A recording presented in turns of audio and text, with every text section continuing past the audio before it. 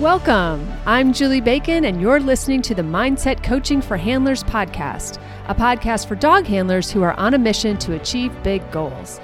Here I share lessons, insights, personal stories, and tools you can apply during your next show, trial, or test to help you strengthen your mental game and hopefully cue more consistently. Be sure to check out the show notes where you'll find details about the episodes, plus important links, including the link to the Dogged Planner and Workbook created just for handlers on a mission.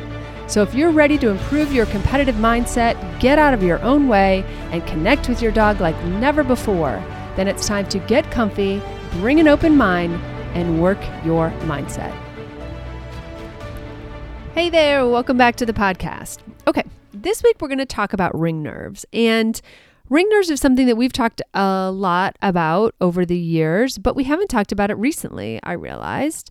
And so I feel like all of us could use a bit of a refresher for ring nerves. So the first thing is ring nerves come from all kinds of places, right? Their origins can be a little slippery. They can come from the fact that we put pressure on ourselves, right? Which is internal pressure, the pressure that we put on ourselves to do well. Then there's the pressure that other people are putting on us, whether it's a significant other, or maybe your breeder's there this weekend to watch, or, some other mentor, or maybe some mean girls or whatever are there watching you, and that feels like external pressure to do good, and that can make you nervous, right? So other things are just, the desire to do well, just wanting really a certain result, or wanting a certain outcome, or just wanting to do well. Sometimes not wanting to embarrass ourselves is a point of where the ring nerves come. Sometimes it's just being in a new place, a new environment, or like you've bounced up to a new class, a new level. It's pushing new skills for you. Maybe this course or this pattern or this situation is something more difficult than you've experienced before. Ring nerves come from all kinds of places. And at their core, they are, a type of performance anxiety. Now, the word anxiety is kind of loaded, or it can be kind of loaded. And so I tend to save the word anxiety for something that is more severe than, the old butterflies, right? And we're going to explain where those butterflies come from in a second. But you can use your vocabulary however you like, right? But performance anxiety is really that ability, or that concern that you're not going to be able to perform the way that you either want to, or think you should, or know that you can. You just aren't sure. You just have doubt about whether or not it's going to work out the way that you want it to. And the truth is nobody knows whether or not it's going to work out the way we want to, right? If we were that good at the future, telling the future, we would all be, multiple lotto winning people, right? With the winning numbers ever at our ready. So that is something we cannot predict. And that's a lot of where nerves come from as well, is our inability to control everything, right? We want to be able to control. We want to just know, just tell me what's going to happen, or just let me control this piece of it. Or I wish I could control what the judge is going to say, or, I wish I could control my dog even, or etc. So that's the other part of it, is when we step into a sport, we are stepping into an arena, yes, pun intended, where we don't control all the variables. We're not. We're going to try like hell. We're going to put our best foot forward. We're going to do our best preparation. We're going to do all of our things. But at the end of the day, we don't control everything. And that is really unsettling to some people. And so again, this ring nerves, these things are coming from all kinds of places. And before I go into how we're going to help them, I also want to pick apart and so that you can understand a little better what is happening when you start to get nervous, all right? Because there's a physiological aspect to this that I think can really make our ring nerves even worse, because what happens is then if you will, not just our minds are involved, but now our body starts to get involved.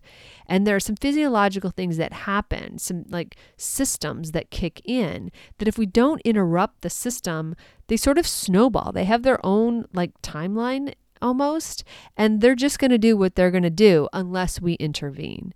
So I feel like knowing how this works in our bodies is just as important when we want to interrupt it, back in control of ourselves, and really be able to do our best thinking. Because some of us, when we feel that performance anxiety, some of us forget the course, we forget what we're doing, we're late on getting certain cues in, and some of us do the really hard part and then let up on the easier part or take those things for granted because our minds just aren't working the way that we want them to work. And there's actually a physiological reason for that. So the first thing we have to do is agree that underneath performance anxiety, ring nerves, whatever you want to call that, is fear, right?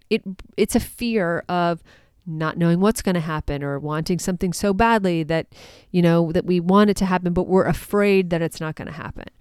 And as humans in today's society, we don't really throw that F word around very much. We don't really say that we're fearful or afraid. It's not cool, right? We'd rather say, oh, I've got ring nerves, I've got butterflies, I've got performance anxiety. It's not cool to say, I'm afraid it's not going to go the way I want it to, right? We just don't talk that way.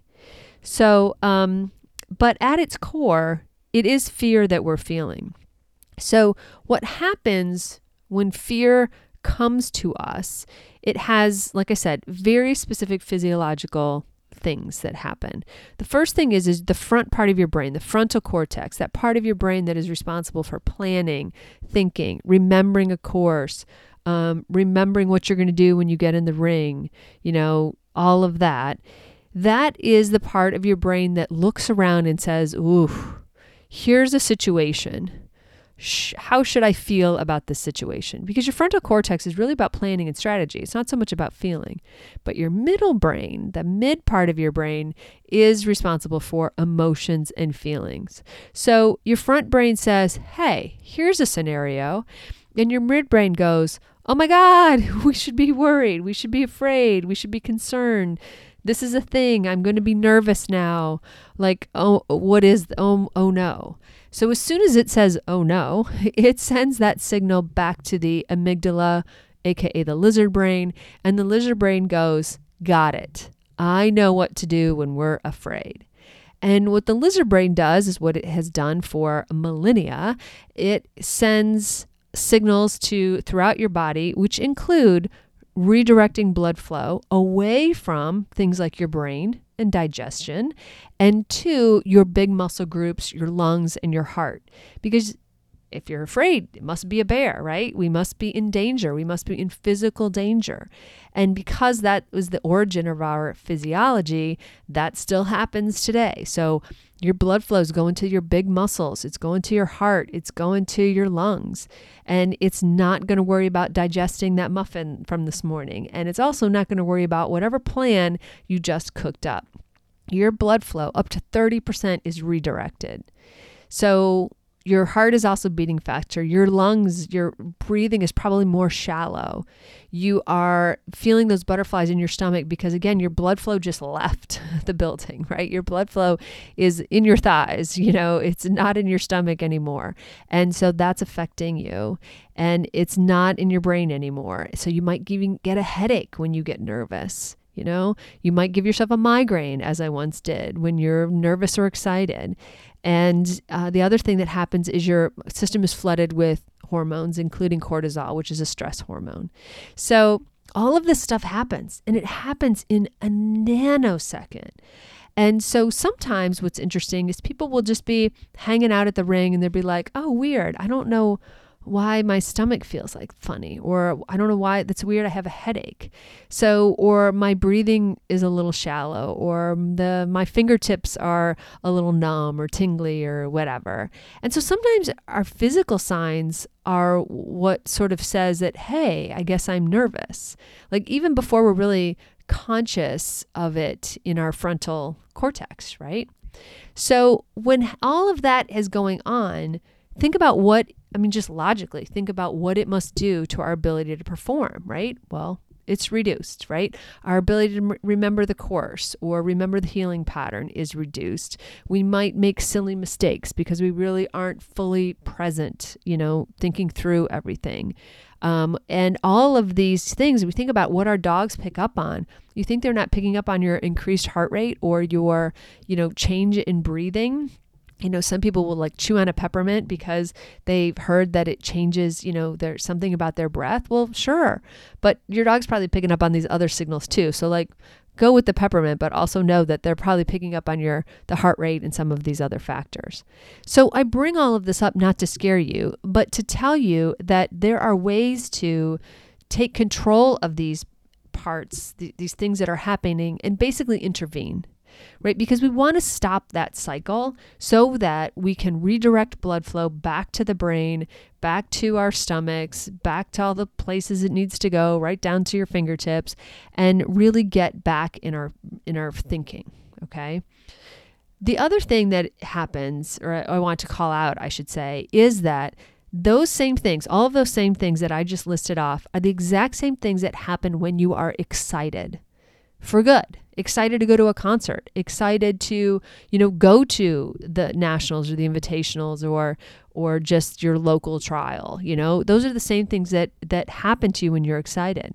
So what I have found in handlers is sometimes they are misinterpreting excitement and calling it fear, or fear and calling it excitement.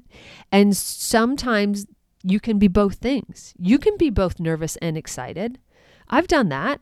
I did that my first year or the first time I went to the invitational, for instance. I was both nervous and excited, probably equal parts. Who's to know? But I can tell you, I gave myself a migraine on the first day, right? And if I really stand back and look at it, it was probably both. And so one feeds the other, and pretty soon your body is in this kind of mode that you're not really thinking clearly. Your blood flow is off. Everything's just kind of off physiologically, yet you are expecting yourself to perform at your best. And it's not logical. It's not logical that anyone in that physiological state could perform at their best. It does not make sense. So what we want to do, whether you are excited or whether you are fearful and you're feeling the butterflies or the headache or whatever it is that you're feeling for whatever reason, we want to get back in control of that. And we can. That's the good news. So one of the fastest ways is to use your breathing, your breath work, because as I said, your breathing is, thankfully, we don't have to think about it all the time. Our amygdala takes care of that. And when we are under stress, again, excitement or fear, the lizard brain is like, okay, breathe faster, breathe faster, breathe faster. And so what we can do is we can actually stop and we can control our breath, right? It's one of those things that we don't control, but we can take control if we want. And we can take 3 big, long, deep breaths. Ideally, if you are sort of holding it in between. So a big breath in, hold it for a couple of counts, and then a long breath out and hold that for a couple of counts. And when we do that, it seems simple, but when we do that, what we are signaling to our bodies, to our amygdala specifically, is that, hang on, I am in control of my breathing. I can control this, and we're safe, we're okay. And just think, if you were being chased by a bear, you are not going to stop and work on your breath work, okay? You're not going to be like, hang on, bear, I just want to do this real quick, okay? So just the fact that you are able to take control and take those breaths has a profound impact on your brain, your response, and that physiological kind of automatic response that you are in right now, okay? Or in that moment, I should say. So that's one thing you can do. Thankfully, you take your breathing with you wherever you go, and you can do that at the ring when you're a few dogs out. I like to do that as part of my ritual, just make sure I'm taking a few deep breaths here and there, like whenever I think about it, just really like feeling the ground underneath my shoes and all of that, and just making sure that I am present and I can do that. So that's just a good habit to get into, but that will really have a profound effect. Another one that I really like that is very accessible to us is distraction. And distraction comes in all kinds of forms. If you are, feeling nervous all day, you can, stop yourself, go take yourself for a walk, go shop at some vendors, go get yourself out of the environment, go listen to music, go think about anything else, talk to people. When I say walk around without your dog. Just go, get out of your own head for a while and just do something different.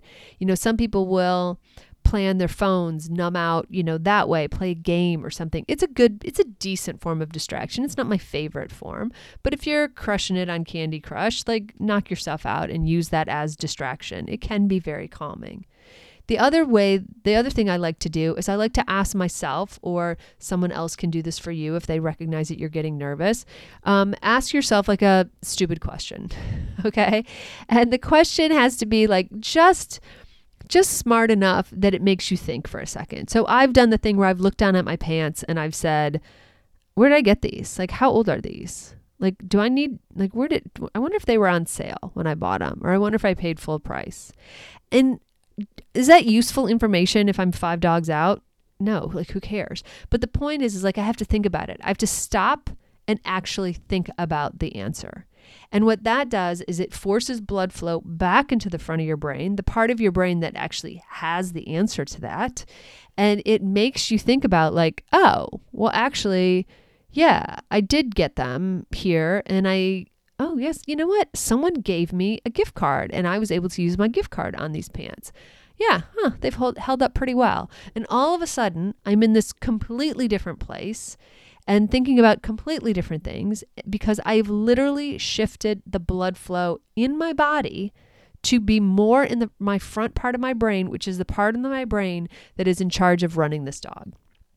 And just that little bit of distraction can get me reconnected to the present moment, get my blood flow kind of balanced out. Maybe it reminds me to take a few deep breaths, maybe it reminds me to do some other part of connection to my dog and just gets me back to where I need to be, back into the present. Okay. So those things are really important when we are starting to feel the effects of being nervous, the effects of having that performance anxiety. So in 1 second, I'm going to come back and I'm going to tell you why, another thing we can do, but it's more of a systemic thing that we need to change when it comes to how we view our runs. All right, be right back. This is a shameless plug for my Dogged Planner. I created a planner, workbook, and journal designed just for handlers with big goals. It's been years in the making, and it is finally available, and I'm super proud of it. The link to learn more is in the show notes, but quickly, the Dogged Planner has goal-setting pages, title tracking, a place to record health information, in-season date capture, notes pages, and monthly and weekly calendars. The workbook is everything except the calendar, and the journal is blank for seminar notes, rehab plans, training notes, agility stickers, or whatever else you may need. All are available on Amazon and are made to order. So if you're serious about slaying your goals this year, then you need the Dogged Planners. So when it comes to ring nerves, performance anxiety, etc., there is another underlying factor that I think happens with everybody. And as I dig into this with people in coaching sessions, etc., it comes up again and again. And that is the outcome. All right. The reason most people are nervous at all, well, first of all, is because they care. Okay. So the first thing I want to say, if you're a little nervous, like I hope I'm always a little nervous. I don't want to be a lot of nervous because a lot of nervous, I can't perform as well. But a little nervous, I like to be a little nervous because it reminds me that I care and it can make me sharper. Okay. So I want you to realize too that some nerves are good. But your version of nervous and my version of nervous and your version of just right, aka Goldilocks just right, and my version of just right are really different. Okay. I like to be a little more on edge. I think I perform better that way. If I am too relaxed, if I'm just chill, it's not good. It's not good. I need to have a little sharpness in my day, okay? A little edge, all right? But for some people, my edge is way too much, all right? And So that's important to know. And it's important that you know that about yourself, and you even make a couple notes in your planner or your journal or something like that, so that you are tracking that, so that you know how to bring yourself up and down. I think of it as like a dial, right? If I need to dial it up or dial it down, I can dial it up and down through music, right? That's one of my go-to tools when I'm at a trial, especially an agility trial, and I'm listening to music when I do my walkthrough. I listen to the same song over and over again. Those of you who've been listening to me go on about this also know that I've been known to listen to the same song for a season, for a year, for a whole dog's agility career, right? My first dog, it was one song, okay? And I use it because it's an earworm, and I want the earworm because I want, whenever my brain scatters, I want to go back to that song, which puts me back in the place of walking the course, which puts me back in the place of knowing what my plan is, right? So for me, it is a powerful tool, okay? But I can, through that tool, then ratchet my focus back in and get back in the present moment using what ends up being an earworm, okay? So it's a really effective tool for me. But the thing is you have to know, you have to learn about yourself when you are too casual, when you are too amped up, and what is your happy medium, and how do you calm yourself down, or how do you amp yourself up, okay? That's a really important thing to know, okay? Really, really important. Okay.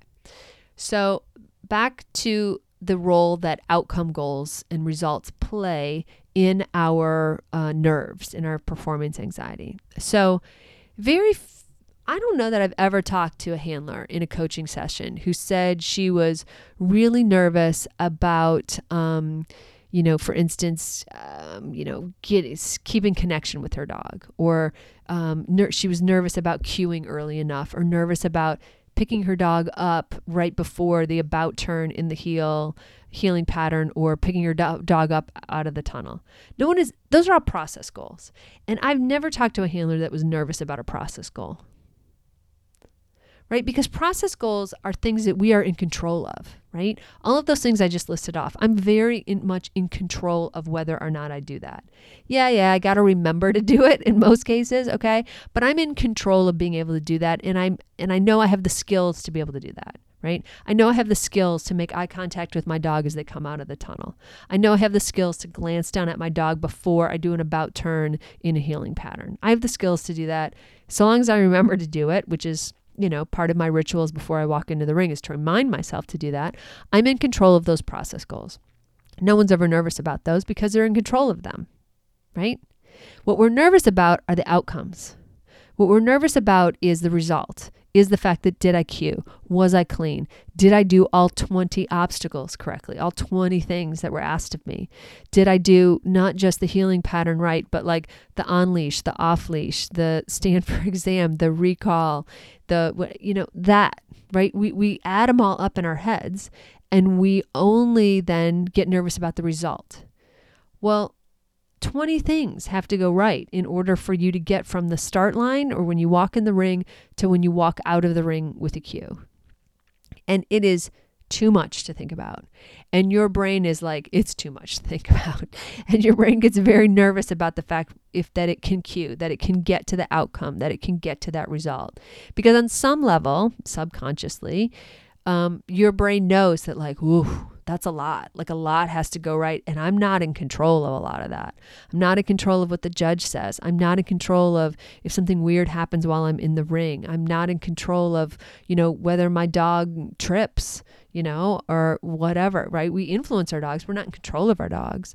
And so we get nervous about that because we have this outcome in mind that we want, yet we know that we're not fully in control of getting it. We know that there's all these things that have to go right, all of these variables that have to fall into place between the beginning and the end for it to work out the way we want. But we can control the process goals, right? We can control how we show up. We can control our mindset. We can control our breathing, right? For instance, as we just went through. Those are things we can control. And the thing I like to say to people is, if you focus on your process goals, you are focusing on the things that you need to do in order to put yourself in a position to cue, right? I can do all the things right. My dog can do all the things right. We can have the run of our lives and the judge makes a call that I don't agree with. But it's not my ring, it's the judge's ring, right? In that moment. And that's happened, right? Everybody's got a story. Get us around the dinner table. We'll all tell you stories, okay? So we need to focus on our process goals. And when we focus on our process goals, we focus on things we control. When we know that we are in control, we calm down. We just naturally do, because we know that we can do that thing. We know that we can do the thing that we're asking ourselves to do. And then our confidence improves. And our confidence improves and our nerves go down. And then we know that we can do this and we start feeling better about being able to do this. So when we focus on our process goals and leave the outcome goals to the gods, right? To the agility or the obedience or the draft gods, and we leave it to that, we're in a much better frame of mind, and we are in a much better way that we can think about it, that we can approach it, and we have a much better chance at executing. So I would say that the number one thing behind all of this fear and nerves and even the excitement is the outcome, is the result. And if you are so focused on the result, if you are really that nervous, you're kind of, what I always say is you're already on your way home. You're already at the end. You're already at the outgate. It's already over, because what you're focusing on is the end of the day. Now, I'm not saying don't visualize. I'm not saying don't, try to manifest or do some other things. That's a separate conversation. We're talking about why you're getting nervous, okay? And you're getting nervous because you're focusing on the outcome. So, great kind of example of those of you who are headed to the Invitational. First of all, I've got a great thing in check the show notes, because I put together a prep session for you. So there's a great prep session in my notes, show notes for that. But if you're heading to the Invitational, everybody is thinking about like, oh, the breed medallion, or like going clean, or it's the first time I'm going to run in front of all of these people. Those are all outcomes, right? You need to focus on what it is that you can do. You need to do the things that got you there, right? You need to do the things that will put you in a position to be able to cue, okay? So as you're thinking through your ring nerves, as you're starting to get, amped up, just kind of go back to basics. Go back to the breathing. Go back to the distracting. Go back to the music. Go back to those things that ground you. Take your dog for a walk. Go back to the things that work, okay? Go back to the things you control. Go back to your process goals, right? And leave those beautiful outcome goals and those things that you want, to how they're going to work out. They're going to go how they're going to go. What you can control are those process pieces, okay? So think about that. That's a really good kind of refresh for those of you who needed it or haven't heard my, thing on ring nerves. But it's also a really good primer for anybody headed to Orlando next month. Like I said, get that little prep session that's in my show notes. And really, like on your weekends now, like whether you're going to Orlando or not, but just in your coming weekends, this weekend, wherever you're headed right now, just think about like, how do you feel physically, right? When you go to run, what is a good day for you? Are you a little bit on edge? Do you have a little bit of that like intensity going?